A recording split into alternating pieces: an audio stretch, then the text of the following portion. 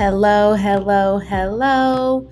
Welcome to Fine Tune Tuesday. My name is Aaliyah. I am the host of this wonderful podcast, and I am just so incredibly happy that you are here.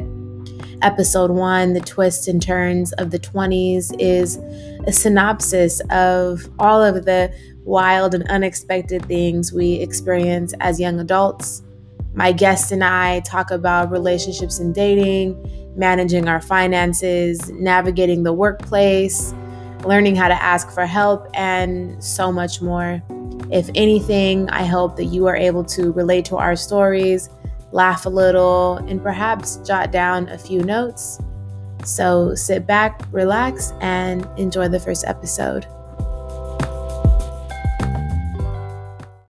I am especially excited to have these three beautiful guests on this episode. These are three of my very close friends that I had the wonderful pleasure of experiencing life in Chicago with. And so without further ado, I'll have each of my guests introduce themselves. I guess I'll go I first. can go. Becky, go ahead. My name is Rebecca, or Becky, whatever you feel like calling me. I just moved back home to Cleveland, Ohio, while I transition into moving to Miami, so that's exciting. I am a recruitment consultant for a oil and gas company that's now focusing in renewables, so that's a fun new venture for me. Oh, I didn't know you were from Cleveland. Yeah. From Cleveland. My name is Tristan Hall. I am currently in Cincinnati, Ohio.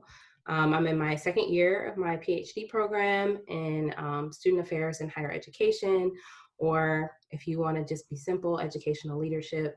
That is me. My research is really focused on how to build the challenges to building community within groups of people of color. And so interested in learning more about that. I'm Marcus. I'm also originally from Ohio, so it's cool to have all Ohio people on this. I currently live in Oxford, Mississippi, where I work at the University of Mississippi in fraternity and sorority life. I'm an assistant director, and I advise the National Pedalytic Council there. I did not even think about the fact that all y'all are from Ohio, and that's very interesting. All these Ohio. I think we're all from the biggest cities in Ohio too. Yeah, I literally did not even put those together. That's hilarious.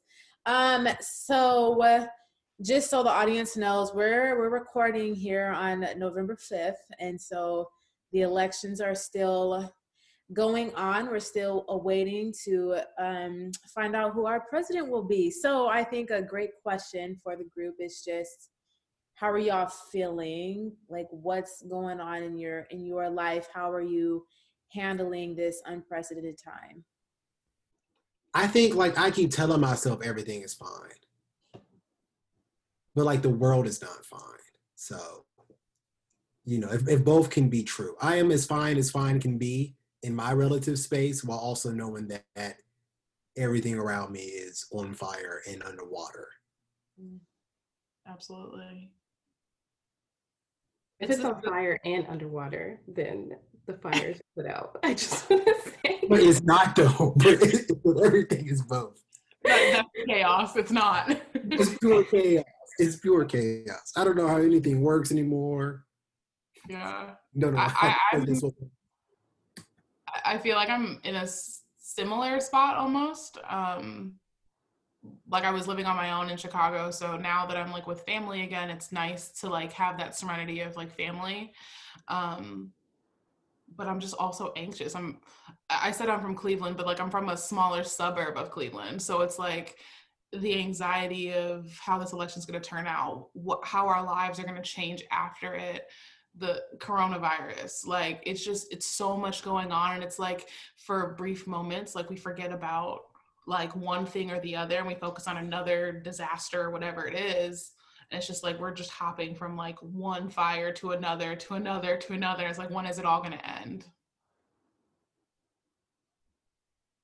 Yeah, this time is pretty pretty sucky. I'm like struggling to see the silver lining, except for like, oh, I have my home. Like, like I'm grateful for the things that I do have, but it's like, so transparency, my personal life is like blowing up while the world is blowing up. And so that's no fun. You know what I mean? Like, it's like, because where do you, like, that's where I go to find peace, and like there is no peace there. So I've been struggling this week, like just been struggling, trying to push through. It's interesting that I think like a few of us are going through like a transitional period right now. But I really want to know, just with where y'all are at right now in life, like, did you expect this? I think we're all 25, if I'm pretty sure. 25 or Becky, how old are you? 26?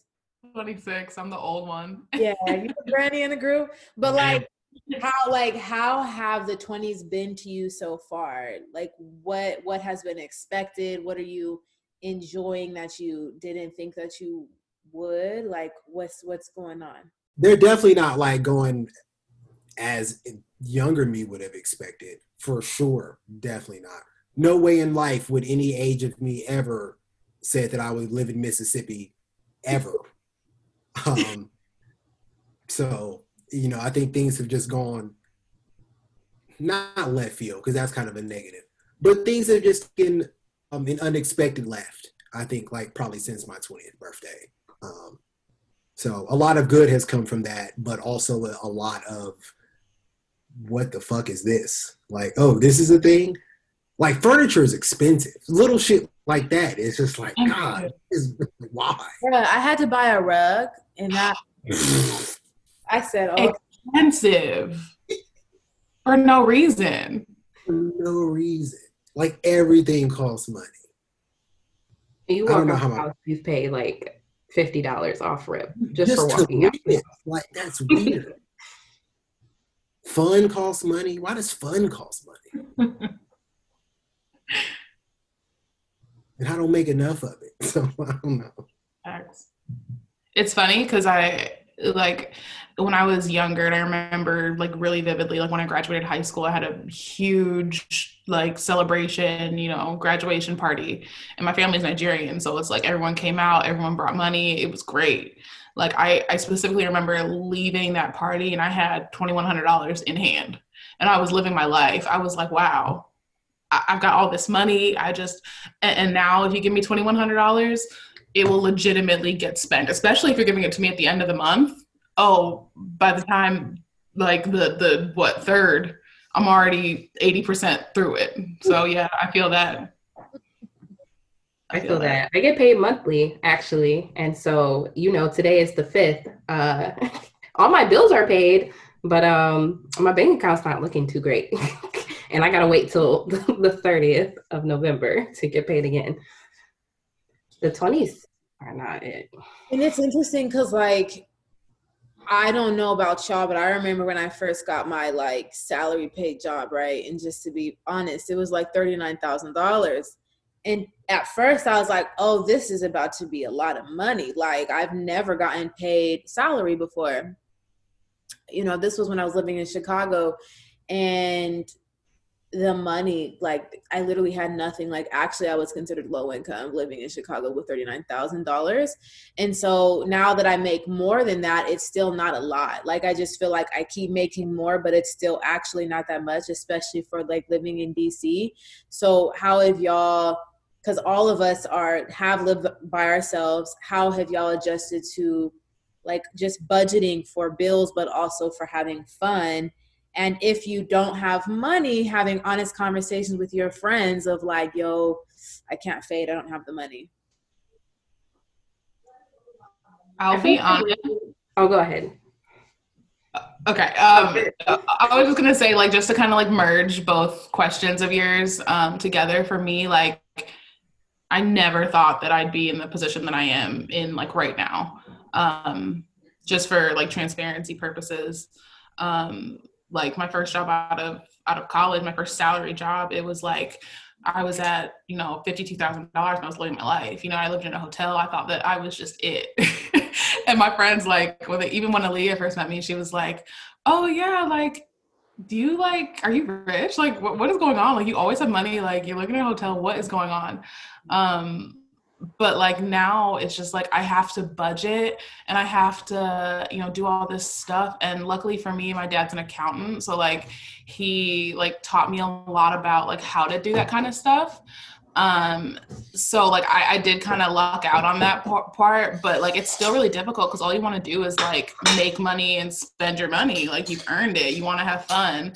But like how do you tell your friends like, hey, like, sorry, I've only got $15 to end the day, like it sucks.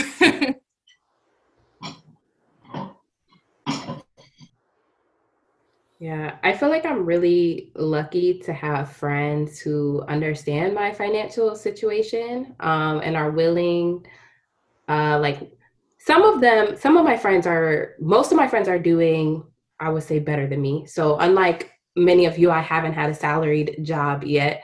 I'm still living that stipend life, which, I mean, it's a hustle. I got like three side hustles just to support my main hustle. And my friends who are doing better than me, like, do understand that, and like will be like, oh, like, I got your drink here, or like, hey, you want to go to this thing? I don't know about the price. Oh, okay, it's a cool, I got it. And not everybody does that, because some of my friends aren't doing as well as me, especially with the pandemic. Like, people have lost jobs. And so like I do that for others, or I'm willing to do that for others too. I feel like that's the name of the game in the 20s, is like, some people be like, oh, like, watch who your circle is with, like, only be with winners and blah, blah, blah. And I'm like, no, we are in our 20s, bro. Things happen. Like, you got to be there for your friends if you hope that your friends will be there for you. Mm-hmm. That's right. So yeah, similar boat. I think I definitely did have to, like, very loosely learn to budget. Just the fact that, we've all, kind of lived on our own. And I think for me being so far away from home, it really is just on me as far as, how my finances going. Like Tristan said, things happen and you have to rely on the people who really have you. And I think that's probably the biggest thing that I've learned in my 20s, that, it's okay to even rely on my parents for help. And I think sometimes I take that for granted a lot, because not everybody, either has parents around or has parents who are willing to, provide them help in their time of need, after they reach the age of 18, which is some weird American shit that we do. But having to get comfortable with, like, if something happens to my car and I know I don't have it, asking my dad for help has, like, probably been the biggest blessing and the biggest, like, hurdle I've had to overcome in my 20s. That's such a good point, Marcus, because I think that's one thing I really struggle with in the 20s, is asking for help. I am terrible at, I will be going through the worst times and not tell anyone, and then just be sitting with myself, like, anxious. Mm-hmm.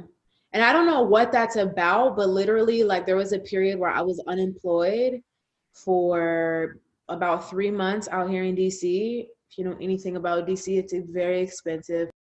And I was just doing Instacart, like, struggling to pay rent.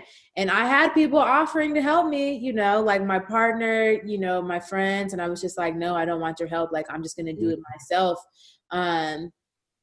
But I don't know, like, how have y'all maneuvered being vulnerable and brave enough to just, like, when you're going through, like, I'm not even just financial stuff, but just anything in general, to be like, hey, y'all, like, I'm not doing okay. Because I know for me, I'm headstrong and I'm just trying to get through it and not ask.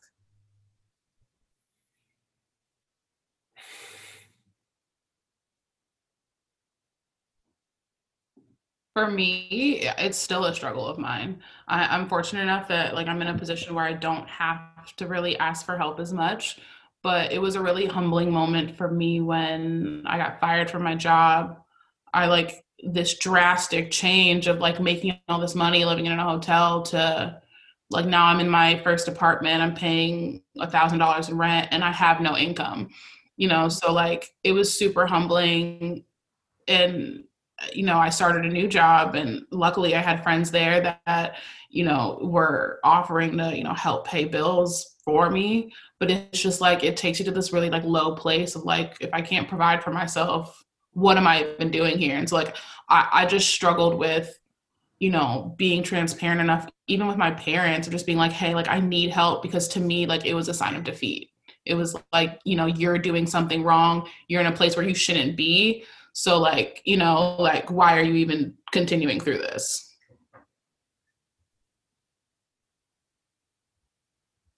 Well, that's real. Yeah. Yeah, same. I don't think I figured it out yet. I had these kind of conversations with my supervisors maybe too often, with my just inability to reach out when I'm, drowning in work. Because it is a sign of weakness. It's like, well, if I can't do everything, then the hell am I here for? I shouldn't be here doing anything if I can't do everything that I'm asked to do, or everything that I take on, even if I take on stuff I shouldn't, necessarily do like that. So I don't know. I think for people of color, specifically, definitely Black people in general, it's hard to ask for help, because that's not a lesson that you get taught. Absolutely. I see it a little bit differently, and not in the way that I think it is really, really hard to ask for help, but on one hand, like I think my family in a lot of ways has made it easy for me, because they know my financial situation. They know where I'm at. So it's like they offer to help sometimes, not with like my rent or anything, but like here and there, or like other things, to where it's like I don't have to ask, or like they've helped me cover some bigger expenses, so I can be like, all right, I'm about to focus on these things. And because they have done that, it has made it easier of like, okay, I don't have to, it's not a sign of, it doesn't feel like a sign of weakness for me. It feels like a sign of strength, of like, that's what your community is for. Like they're supposed to be, you know what I mean? Like we're supposed to be here for each other. And it takes a village, really. And so it makes me feel like, okay, this is a collective, like by you investing in me, like hopefully I'll have it to be able to invest back. Like, so it has helped in that way. And my friends, I feel like emotionally, I'm still working on seeking help, but it has helped. Like, I feel like a lot of people lean on me emotionally, and I have to ask myself, like, hey, like, do you think they're weak for doing that? Like, do you think they're weak for calling you crying or calling you this? And I would never, you know what I mean? Like, you have to treat yourself like you would treat your friends. And like, I would never see my friends badly for them asking help. And so I try not to feel bad when I need it. And I'm still working on being more vocal. I know me and Aaliyah know this, because we both be suffering in silence. Girl, we live together. There would be times when either one of us would just be bawling our eyes out in our bedrooms, solo, like the other person wasn't across the hall. So I'm gonna get through this. Like, I'm gonna get through it. I'll tell you about it later, but I'm gonna get through this right now. Right now, I'm gonna just cry. I might tell you next week, but right now, I'm gonna and I think this is really interesting. And I think because all of us have moved to a new city before, I want to know. Let's talk about like building that community in a new city, because I think that's also the difficult part about it, is going through such a huge transition that is moving to a new city, a big city like Chicago, and still feeling comfortable to reach out to our new community to say, hey, I don't have it together now. Like, how did you all build relationships, one, and then, what helped you build that comfort? Out of curiosity, all of us moving to Chicago, did we all know somebody, like at least one person in the Chicago like area? I knew Tristan. Yeah, I knew it. You knew no one, Marcus? No. I had some people from undergrad that had moved there, but not to the level where we like hung out and stuff. So no. The only reason I ask is because obviously that makes it like a little bit easier. So like that's how I met Aaliyah. Like I met her through a friend of a friend of a friend. So it's like for me, like building those relationships came easier because I was super fortunate to have at least one friend there who had other friends that she was willing to like kind of integrate me into her circle. And then obviously we were able to like, I'm very big on like how I feel around people. So like, obviously I was able to like meet Aaliyah, I was able to meet Marcus, I was able to meet Tristan. So it's like, it's great. Like I was able to like integrate myself with like new people, find them, enjoy their presence. Mm. That's kind of how me and Marcus met in a way, because one of my best friends is Marcus's frat brother. So that's how it was. Like, you know, somebody who knows somebody, but you might not know, like you might not have known. We didn't know that each other was moving to Chicago. It wasn't until we both got there till he texted me like, hey, do you know somebody named Marcus? I think he's in your program. I was like, no, who's that? He was like, oh, well, he's a noob, so you should be friends with him. Yeah, shout out to Ife for sure. Definitely shout out to that. I mean, I'm so blessed and for the program, and I'm learning now without school. Exactly. It's really difficult to find community without that kind of platform behind it. But shout out to the program, because I mean, I met you through Tristan, and that relationship has blossomed, and I met so many other great people through y'all too as well. So. Yeah, but without school, damn, it's hard. It's harder now than it was moving to Chicago, for sure. So this is like selfishly for me, but like, how have you adjusted? How have you like found people? Like, I'm moving soon, so I genuinely like need to know. Lucky for me, the people I work with are very intentional about spending time with each other, being vulnerable with each other. Me and my supervisor have a really, really great relationship, and I don't live too far from the city. I'm about an hour away from Memphis, and I have some really good friends that I went to high school with that live in Memphis now. So I've kind of inserted myself into their friend group. So, but work, was the first one for sure, which is great. But all of us have talked about, the lack of relationships that we built outside of the office, as far as the people who are new to the job. Mm-hmm.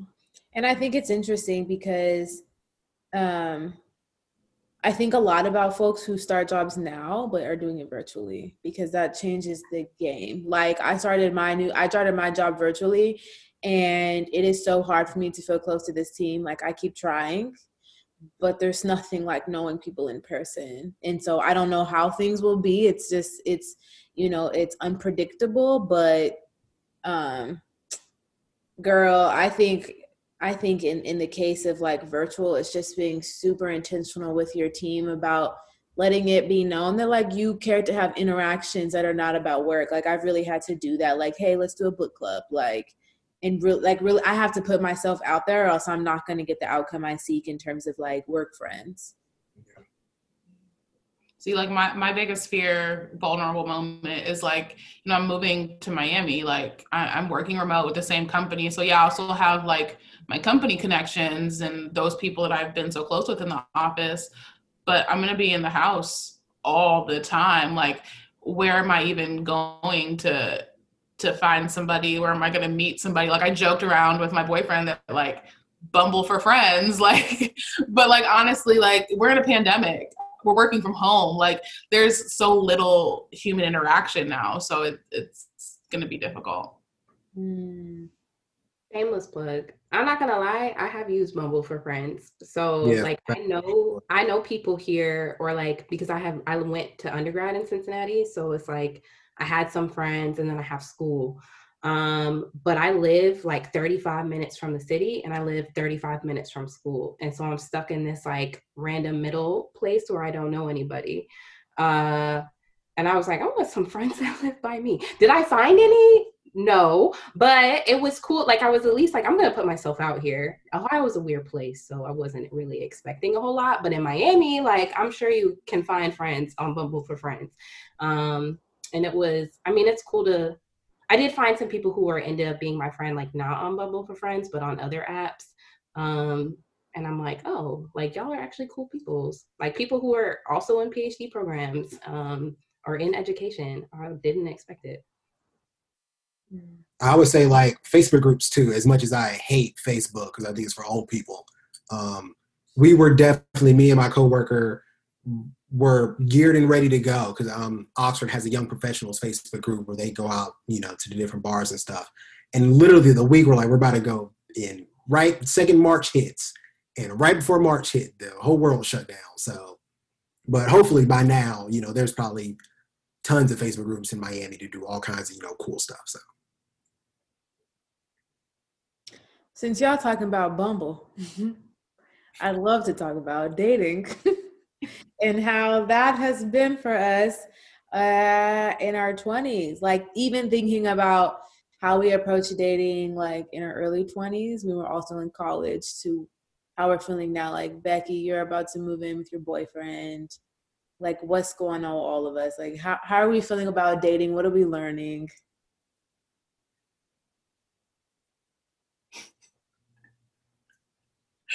I feel like dating in your 20s it can either be like really good or like really awful. And just sometimes I can feel like there can be a middle ground, but it's like, especially in your early 20s, you're still finding yourself in some cases. Like you're still in college, some people are still deciding their majors. They don't know what they want to do with their lives. Like they don't even know like themselves as a person.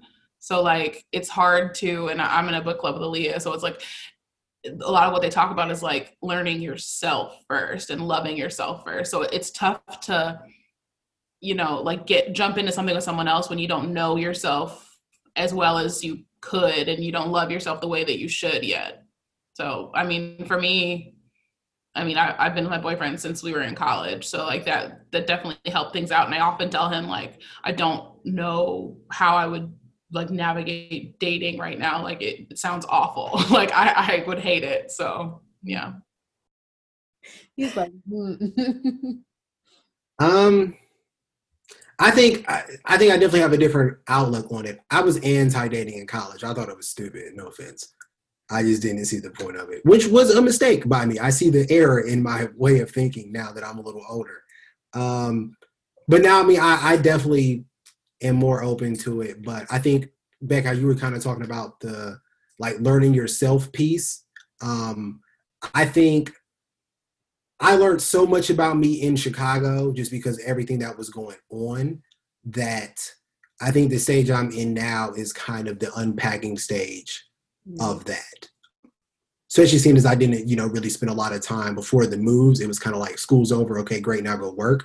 I think now I'm starting to maybe not know myself, but like understand me for me and have a better understanding of what I'm actually looking for in a partner, what's actually going to make me happy, instead of just what I think that I want, because society has told me what I want. But still a long work in progress.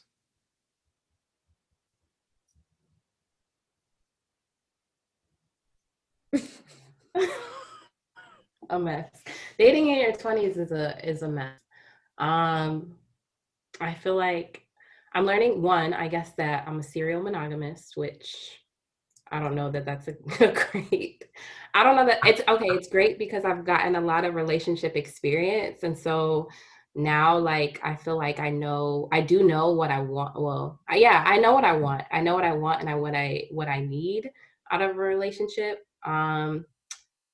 Do I know how to stay in one? I don't know. That's the real kicker. Relationships are hard.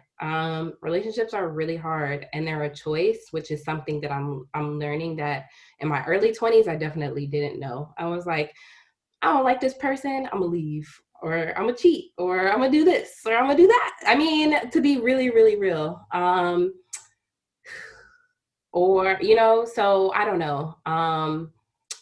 But I'm learning that like, you might know what you want, and even in the like being in a relationship is like knowing what you want, and even in the moments when you feel like you're not getting it, like you're trying to decide, all right, is this person and the like the love that we have, is it worth all of the BS that you're going to go through, or you know what I mean, or is it like your need is not being met and like you gotta jump ship.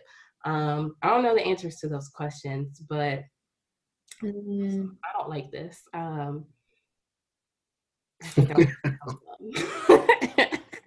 think. You mentioned an interesting point because like I'm also a serial monogamist. I was talking the other day, I was like, the longest I've been single for real, like I was single pretty much all of my freshman year in college. And then for a hot like 3 months. I mean, it's really tough because technically I've been single. Okay, technically I was single for a while, but like single, or I have no ties to nobody. Hot 3 months when I first moved to Chicago. But other than that, like I've been booed up. Like someone's been on my mind. And so at that point, I don't think I'm single. And I think like a challenging part about being a serial monogamist is I have had to learn how to like individually grow while dating somebody. And there's definitely pros and cons to that because on the pro side, when you're in a relationship, I don't know if y'all have experienced this, is like that person's going to call you out. That person's not going to let you get away with the same stuff that you would if you were single, right? Because if I'm single, one, I don't care about what y'all are saying to me, but also there's likely no one's really telling me about myself. Like, it's not like I'm meeting somebody and they're like, oh, well, Leah, you need to work on your communication. And if they're saying that, I'm like, you don't even know who I am. So I think like being in relationships has helped me mature a lot in certain areas. But I think the con to that, I think like, you know, Becky was alluding to is this sense of self-love and truly being content with self so much that you know yourself well enough to know when someone is an additive or not. And without that, and like being in a relationship and learning those things is very tricky because like Tristan said, like you have to choose someone every day. And that's, I mean, we change like literally, I mean, I change every week. So imagine I'm going through all of this with like another person. It's hard.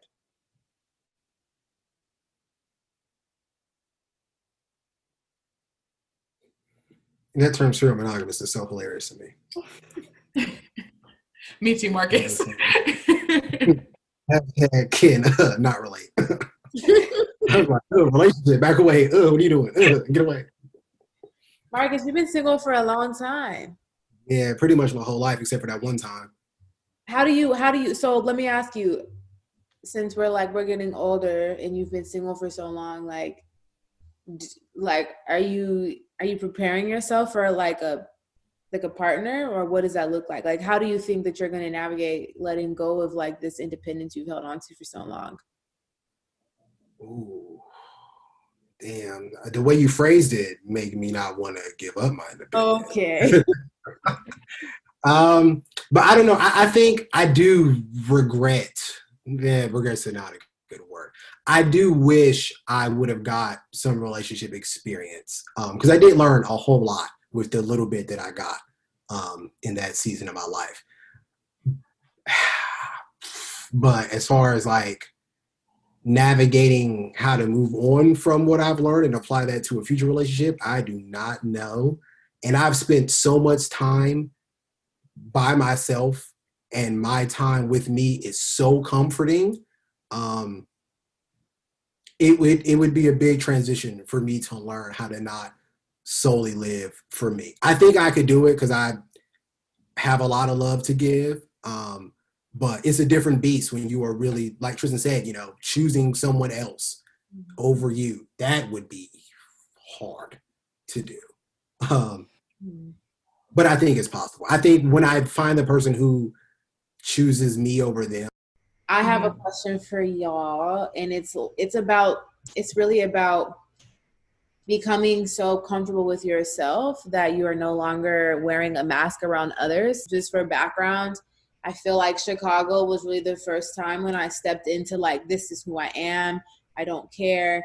And then I ended up having such genuine friendships that are lifelong, literally because I stopped trying to be anyone other than myself. And I don't know if y'all experienced that, but I think like mid-20s really allowed me to kind of step into this very authentic self. So I 100% agree with your statement. Like, that's what your 20s is for. Like, you're figuring yourself out. You're, you know, becoming who that end person is going to be, right? So I would say that my journey to that, like, quote unquote like self-actualization is not even close to being done. Which is why I kind of struggled to answer the question. Like, I'm still like growing into like myself, because there are challenges, hurdles, like positive things that happen like every single day, every single week, every single month that like continue to shape me. So yeah, it's been a journey. I think that I'm like hitting my peak, but like I would definitely say it's like a continuous journey. I think something that I think I have really come to learn for myself in my 20s is like just being comfortable in my skin and with my body. I like, for transparency's sakes, I have struggled a lot with just like what presenting masculinity looks like. And I think in college, I was still very attached to like a lot of like my toxic ideas of masculinity, and not comfortable with displaying it in the way that was just comfortable to me. And it really wasn't until I left everybody that I knew and moved to Chicago and was just around new people who had no idea of my previous life, was around personalities, identities, all these things that I've never, blew my lens of life completely out of the water. So that setting kind of allowed me to take more risks with, the way I dress or the mannerisms that I do. Like college me would never have sat cross-legged, around a bunch of dudes on a train, for sure the hell not. 21-year-old me would have never got my nails painted. Thought about it, flirted with the idea a lot of times, but was just not comfortable enough with who I was and or not comfortable enough with how other people would perceive me and judge me based on how either I act or how I present myself. But I think as I get older, as I experience new places and new people, I am more comfortable showing up in rooms just, as me and not caring what somebody thinks. I've been asked if I'm gay so many times that it doesn't even fit me no more. So if that kind of answers, your question.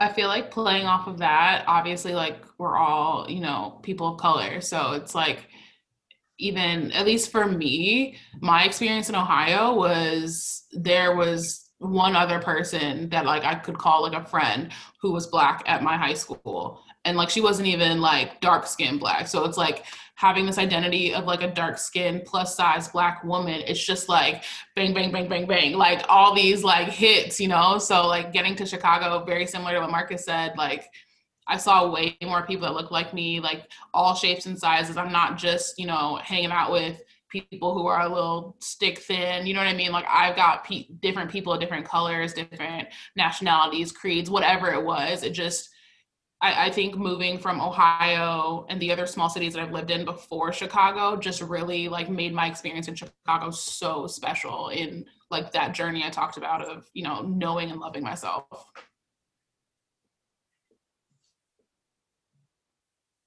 Yeah, I think there's something like Marcus, you also said like being in a new place and like where no one knows like who you were before, really did wonders for my self-esteem and my confidence.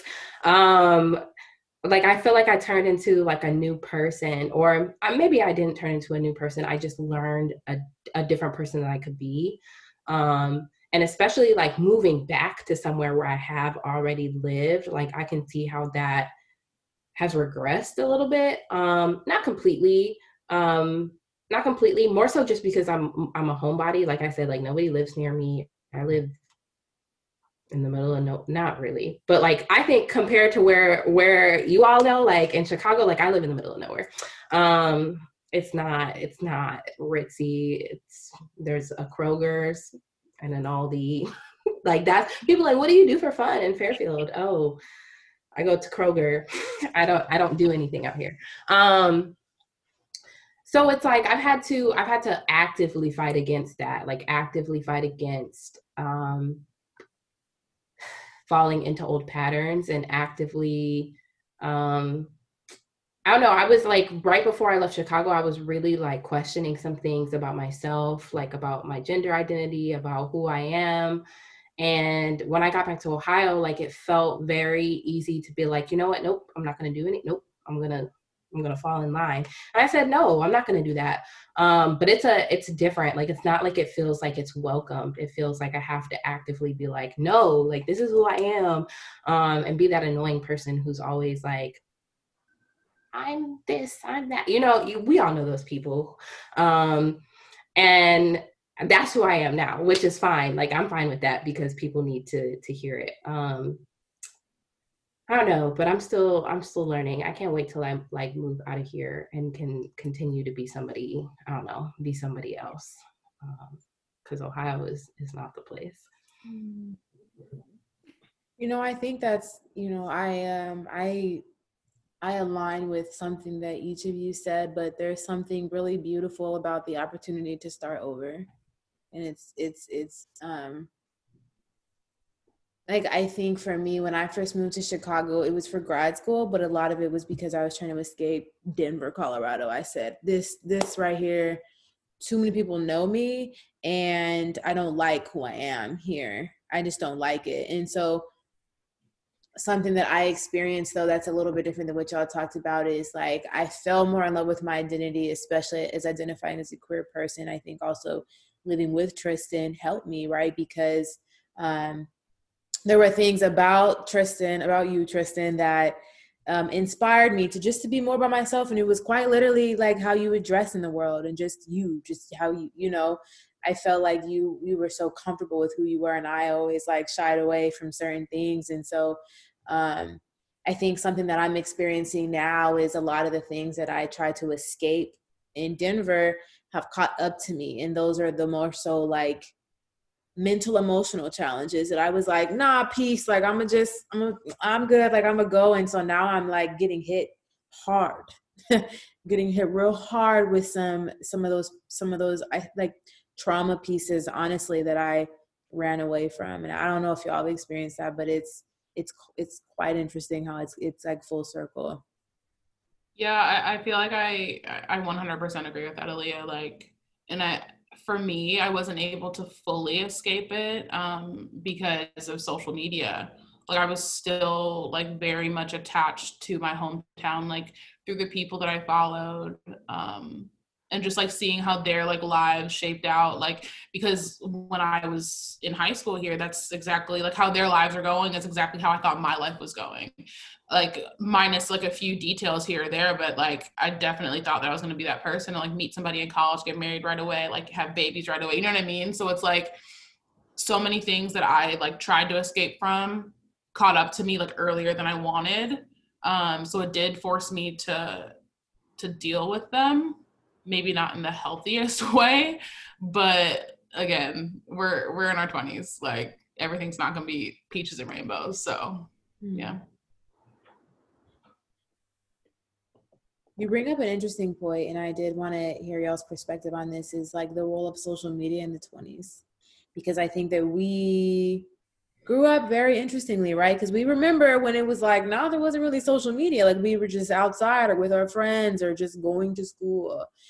And I think for like social media became big in, I want to say, freshman year of high school for me. Like, that's when I was really on MySpace, but it was still not like instantly I could just capture these moments. And so now that we're in our 20s experiencing social media, like, what role does it hold in your life, and how have you balanced like social media and just like being present with what's actually going on for you? I think I have like a love-hate relationship with it. I mean, like, I do pretty much everything. But I mean, I like it because I'm able to really stay connected to people, and just like we were talking about, like meeting new people and doing stuff. Like, the internet is a wondrous place. So this year, like we were talking about meeting people in quarantine and whatnot. I made a new friend, like just off of Twitter, like, or was it off of Twitter or Instagram? Instagram. Like, she slid into my DMs. And we ended up like, we're like best friends. Like we literally talk like multiple times a week on FaceTime. Like that's my girl. Like, and we've even been able to like help each other out with like different projects. And so like, I love it for that fact of you can just network with pretty much anyone across the world. And especially as like a Black queer person living in Ohio, like there's not many Black queer folks here. And so it's kind of like how I stay connected to different communities and things like that. On the same token, I feel like social media isn't just for being social. Like it's for, you know, building your brand and putting yourself out there. And it's like, when I see people do that, like it's stuff I want to do. But I just maybe like don't know how, or I don't know what, or I'm just not there yet. And it makes me feel like I'm inadequate for like not doing that. Or I'm like, am I really, you know what I mean? Like I'm a PhD student, like I'm hopefully going to go on the academic job market. And it's so weird to see people have like academic fame or like they're academic famous on Twitter. Like, what is this? And it makes me feel like I'm not doing enough, or I don't have good enough ideas, or I'm not smart enough. When I see people who have like 50,000 followers, and everyone hangs on to their last words, I'm like, what is that going to mean for me as a professional? And if I choose to engage with that and it doesn't blow up, like, then what? And if I choose not to engage with that, like, what is that going to mean? Like, who's going to know who I am without social media? That sounds really stupid, but it's things like my older advisors, they really don't get, because they're like, oh, like they're already academic famous and nobody cares. Like, you got famous off of theories. Like, I'm not about to get famous off of this theory. Nobody's going to care. And so I don't know. It's interesting to think about. I feel that so much. I have a love and hate relationship with it too. Like for a lot of the same reasons Tristan talked about. Instagram is probably the one that pisses me off the most. God, I love and hate Instagram so much. Because like without it, how are people gonna know who I am? You know, how are my friends back home going to know how I'm doing? But it's also like, if I'm not posting, you know, kind of how you were talking, like I do my little fashion stuff and my little comedy things on there. And like, I get joy from doing it, but then I'm also like, I know somebody is probably wondering why this ain't amounted to nothing. And I wonder that too sometimes. I'm like, damn, why ain't I got 50,000 followers? You know, why not me? Why I'm not the famous one yet? And sometimes that gets me salty a lot of times. But at the same time, I think I just have to always remind myself that it's like, that ain't what this platform is necessarily for. That's what it can be, but that ain't really what this tool is for. The enjoyment that you get out of it is the realness, you know, just being able to entertain the few friends I got back home who watch my stuff is what I should be appreciated for. But then I'm like, you know, damn, man, I want to make money off of Instagram. I don't want to get a real job like I got right now. So I don't know. And I hate Twitter, but Twitter gives me the news. So it's like, I can't get rid of Twitter. Twitter's hilarious. But then I'm like, damn, people so mean. That's a fact. I'm in the same boat as y'all. Like Instagram, Twitter, TikTok now, which I'm mad at myself for like being into TikTok because, you know, like for a little while I was one of them millennials that was like, oh, these little Gen Zers with their little TikTok, and here I am talking about home decor, you know, like on TikTok looking foolish. But not like, it's so many times that I'd be on Instagram, I'd be like, dang, she making racks off of this one post. And I'm like, well, shoot, I can, you know, stick my little butt out too, and I can, you know, take a little picture here or there, you know, like I'm trying to make money, like just like everybody else. But I don't know. My relationship with social media is like, I desperately like want to be a part of it because like it brings so much joy sometimes, especially Twitter. Like it's so funny. So very, very entertaining, but also like, you know, all the like systems and whatever, like they can be so time consuming and just like eat away at you. You know what I mean? Like whether it's whatever issue you may see somebody else with like something similar going through it, or you see someone else is doing better than you. You're always comparing. And I'm very much the type of person that compares myself because that's how I grew up. That's the household I grew up in. So it's like having to break that like thought of like trying to compare myself to this person or how well this person is doing and just focus on me is something that like social media has like really hurt me in, because it's really hard to focus on yourself when you see everybody else seemingly do, you know, abundantly better. So should have had a topic on social media. How good this conversation is going.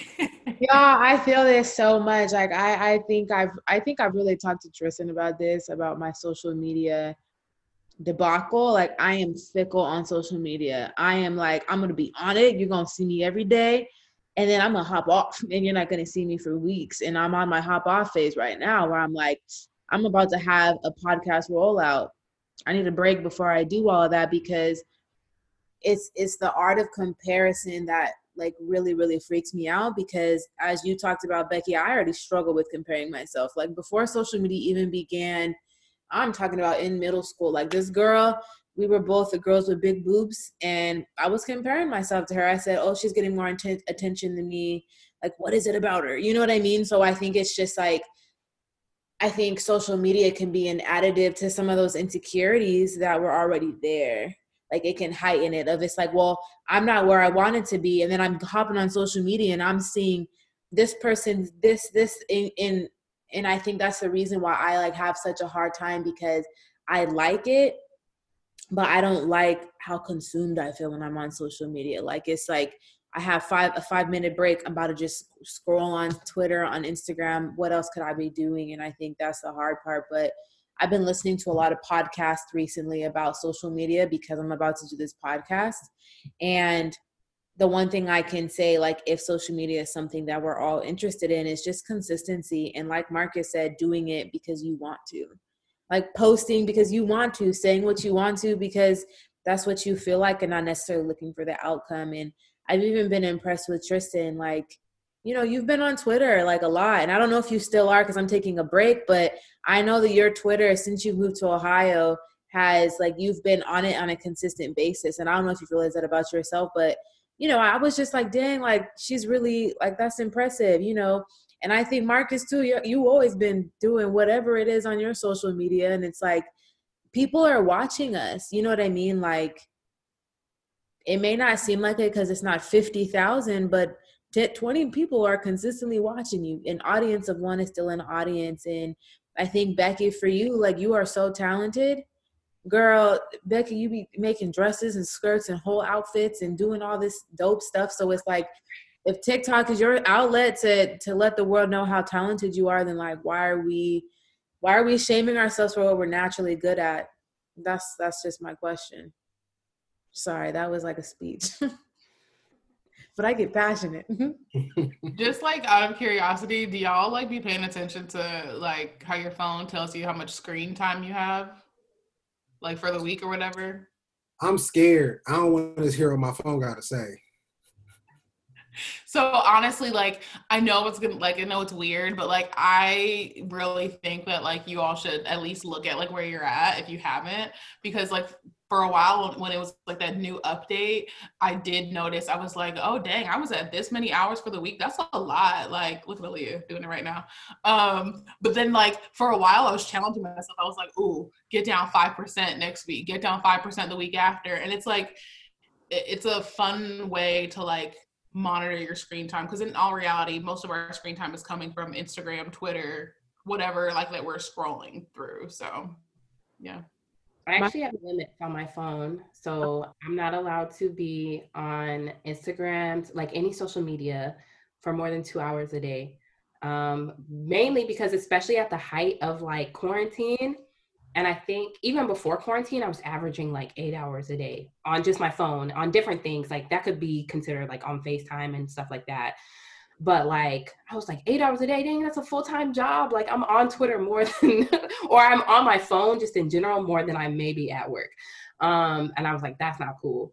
And so I was like, okay, how can I get this down? And so, especially at the height of quarantine, when I just said, screw it, like I'm going to be on here, I was looking at how long I was on social media for like 6 hours. And I was like, absolutely not. Absolutely not. Because it's not making me no money right now. Like, it's not like Marcus said, like, I'm not making money off of these posts. Like, I'm really just scrolling. And so, nope, no more than 2 hours. It shuts off. And I say I'm done. And it makes me get mad when it's like 12 p.m. and it's like, you have 5 minutes left. And I'm like, oh, shoot. And I think this is the thing too, is like being on it, but not like spending our leisure time watching other people is the balance I'm trying to have of like, I'm going to post on this because I want to, but I don't need to be just aimlessly scrolling for hours. I'm looking at this right now and my phone time average is like, Lord, 9 hours and 57 minutes. However, I looked at like the categories and I do spend 7 hours on, I spend, how does this work? What the heck? I do spend a substantial amount of time on like the reading and referencing part. So I do feel a little bit better about myself after I saw the 9 hours. Need some app limits for me because I've been spending way too much time on social media for my liking. So yeah, this is so cool. I don't mind that much, but if I catch myself just scrolling on Instagram, I'll like throw my phone because I'm like, this isn't providing me entertainment or anything. Like for what? Like, and it's just not even like, what is that word when you just like it's like a subconscious thing, like just grabbing like I'll just catch myself. I don't even want to be on here right now.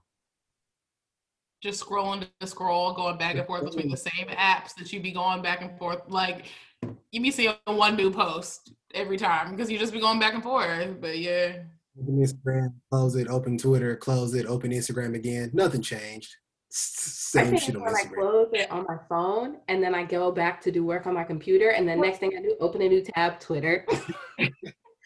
No, stop it. You gotta stop. Like literally. Like I have to tell myself. I have to just leave I've gotten to the point now where like I'll get home from work and I'll just put my phone in my room and go to my living room for a couple hours. If somebody needs me, they'll call, leave a voicemail, then I'll get it. But I don't need it. Why do I need to have it if I'm watching TV? That's what my eyes are doing. So that's so true. That's a really good point. It got to a point like in my early 20s where I was like, it was almost like I had FOMO. Like I didn't want to miss anything at all going on my phone. You feel me? Like, cause worst thing could happen was that I was going to be around a whole bunch of people and they'd be like, oh, you saw what and I was like, no, I didn't. Like I'm out the loop, So yeah, I'm glad I grew up out of that. No, that's really real though, y'all, because June and July, I was off my phone. And during June and July, y'all remember what was going on, right? That was everything with George Floyd and Breonna Taylor and Ahmaud Arbery and just everything else. And like, I was checked out. That's on real. Purpose. So like, I was like, I have to I can't. Like there's no, like, I already look at this. I already researched this every single day for work. You're not going to tell me that after 8 hours of literally researching policy, I'm about to be consumed by whatever. No, there's no way. So it really is like a balance. That's real. I did not pay attention to the Megan Tory conflict that much. I'm like, y'all let me know when it's over. I don't have time for this right now. And now I know. Just wait. It'll solve itself. But it's crazy because people will really bring up stuff in conversation, and like if you're not on social media, I don't know how you're gonna know. Like, so people were like, "You hear about?" It's so crazy. It was when that Jada Pickett and August Alsina stuff came out. Yeah. They were talking about it at this little house warming. I said, "What y'all talking about? Haven't heard of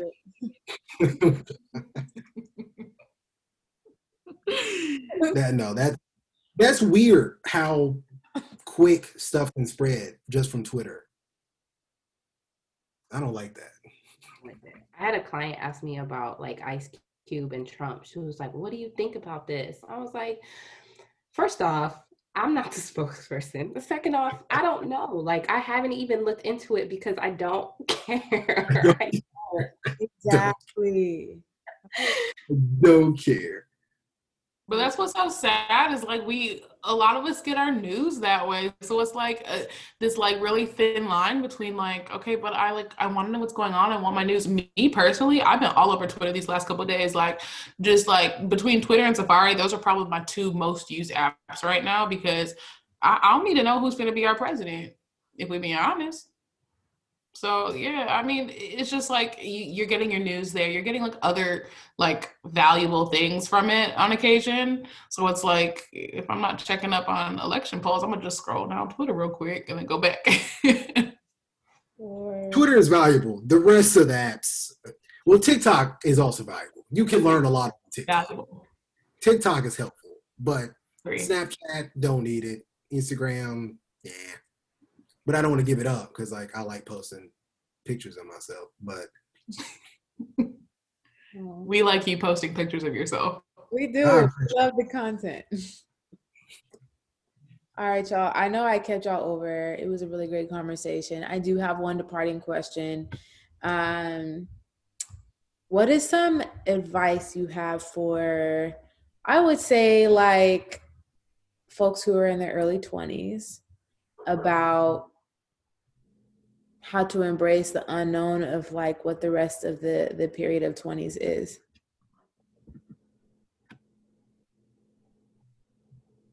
Like if you're talking to your 22-year-old self, what would you say? I feel like if I'm talking to my younger self, like early 20 self, or just any other introverts out there, like in general, it would be like as hard as it is and as painstaking as it is, like put yourself out there. Like you will gain so much just from putting yourself out there, whether it's like new relationships, platonic friendships, like whatever. If you do that, my other piece of advice would be like, throw your card into any hat that you can, to be honest. Like, I know people say like, you know, you don't want to get focused off of like one main goal, but like we're in this day and age where like multitasking is real. So like, if you can put your card into any hat out there, like put it in, see what happens, spend a little bit of time, like do what genuinely makes you happy.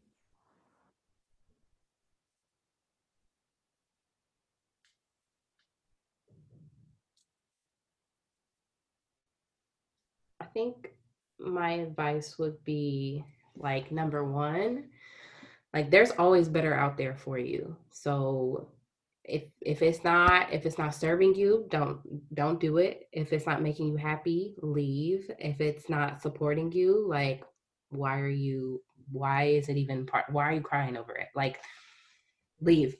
There's always better out there, always. So that would probably be number one. And number two would be like, what do you think you're going to get from a 5-year plan that you can't get from just, I don't know, exploring and living? I was very calculated at 22 of like, I'm going to go to this master's program, then I'm going to do a PhD. And like, clearly that's where I am. And now I'm like, dang, like I could have traveled the world. Like I could have done this and that. I mean, I could still do it, but I'm a little bit more tied down. So I would tell my 22-year-old self, like, shoot for the moon and like land. If you land in the clouds, like that's not even that bad. You could land in the grass and you would still be okay. I think I'd tell a younger 20s me, just enjoy the beauty in the struggle and know that there is fun and beauty in the struggle and that the struggle doesn't have to be all bad. Take as many pictures as you want. Enjoy every moment that comes, even the rough moments, because it's just going to keep getting rough. Like it's going to get more rough.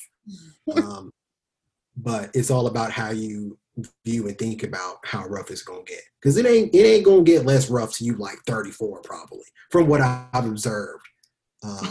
So you really might as well just enjoy it now while you can enjoy it. And probably work out a little more. Maybe I'll tell myself that too. Yes. Absolutely. Yeah. Oh, and try to save a little something. Try to save a little something, sis. Like, come on, girl. Like, you gotta do better, sis. Okay, that's actually facts. I think for me, like, I would say don't take yourself that seriously. It's like everyone is going through something. My life's not the center of the universe, and other people's worlds are still moving as your world is moving. And the less serious you take yourself, I feel the easier it is to just embrace and enjoy life. Like, life at times is as hard as we make it.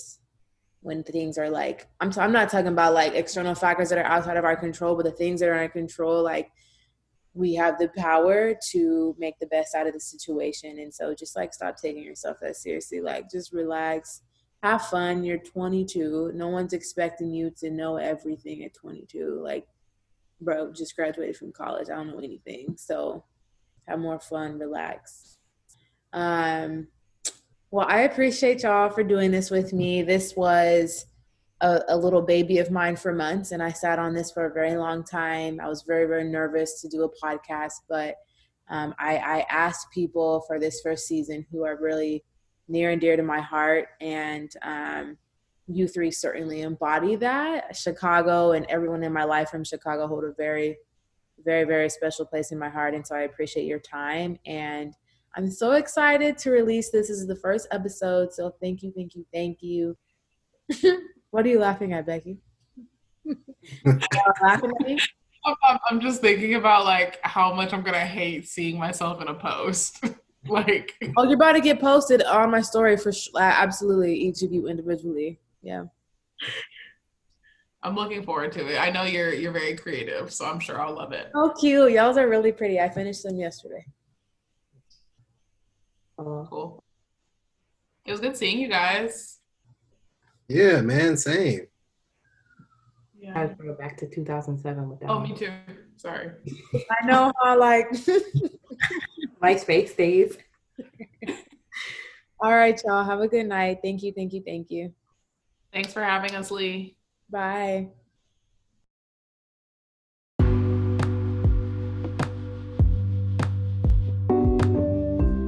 Thanks so much for listening to another episode of Fine Tune Tuesday.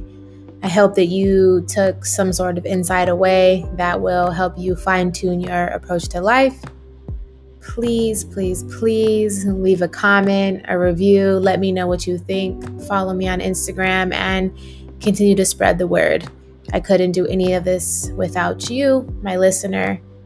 Thank you again, and have a beautiful rest of your day.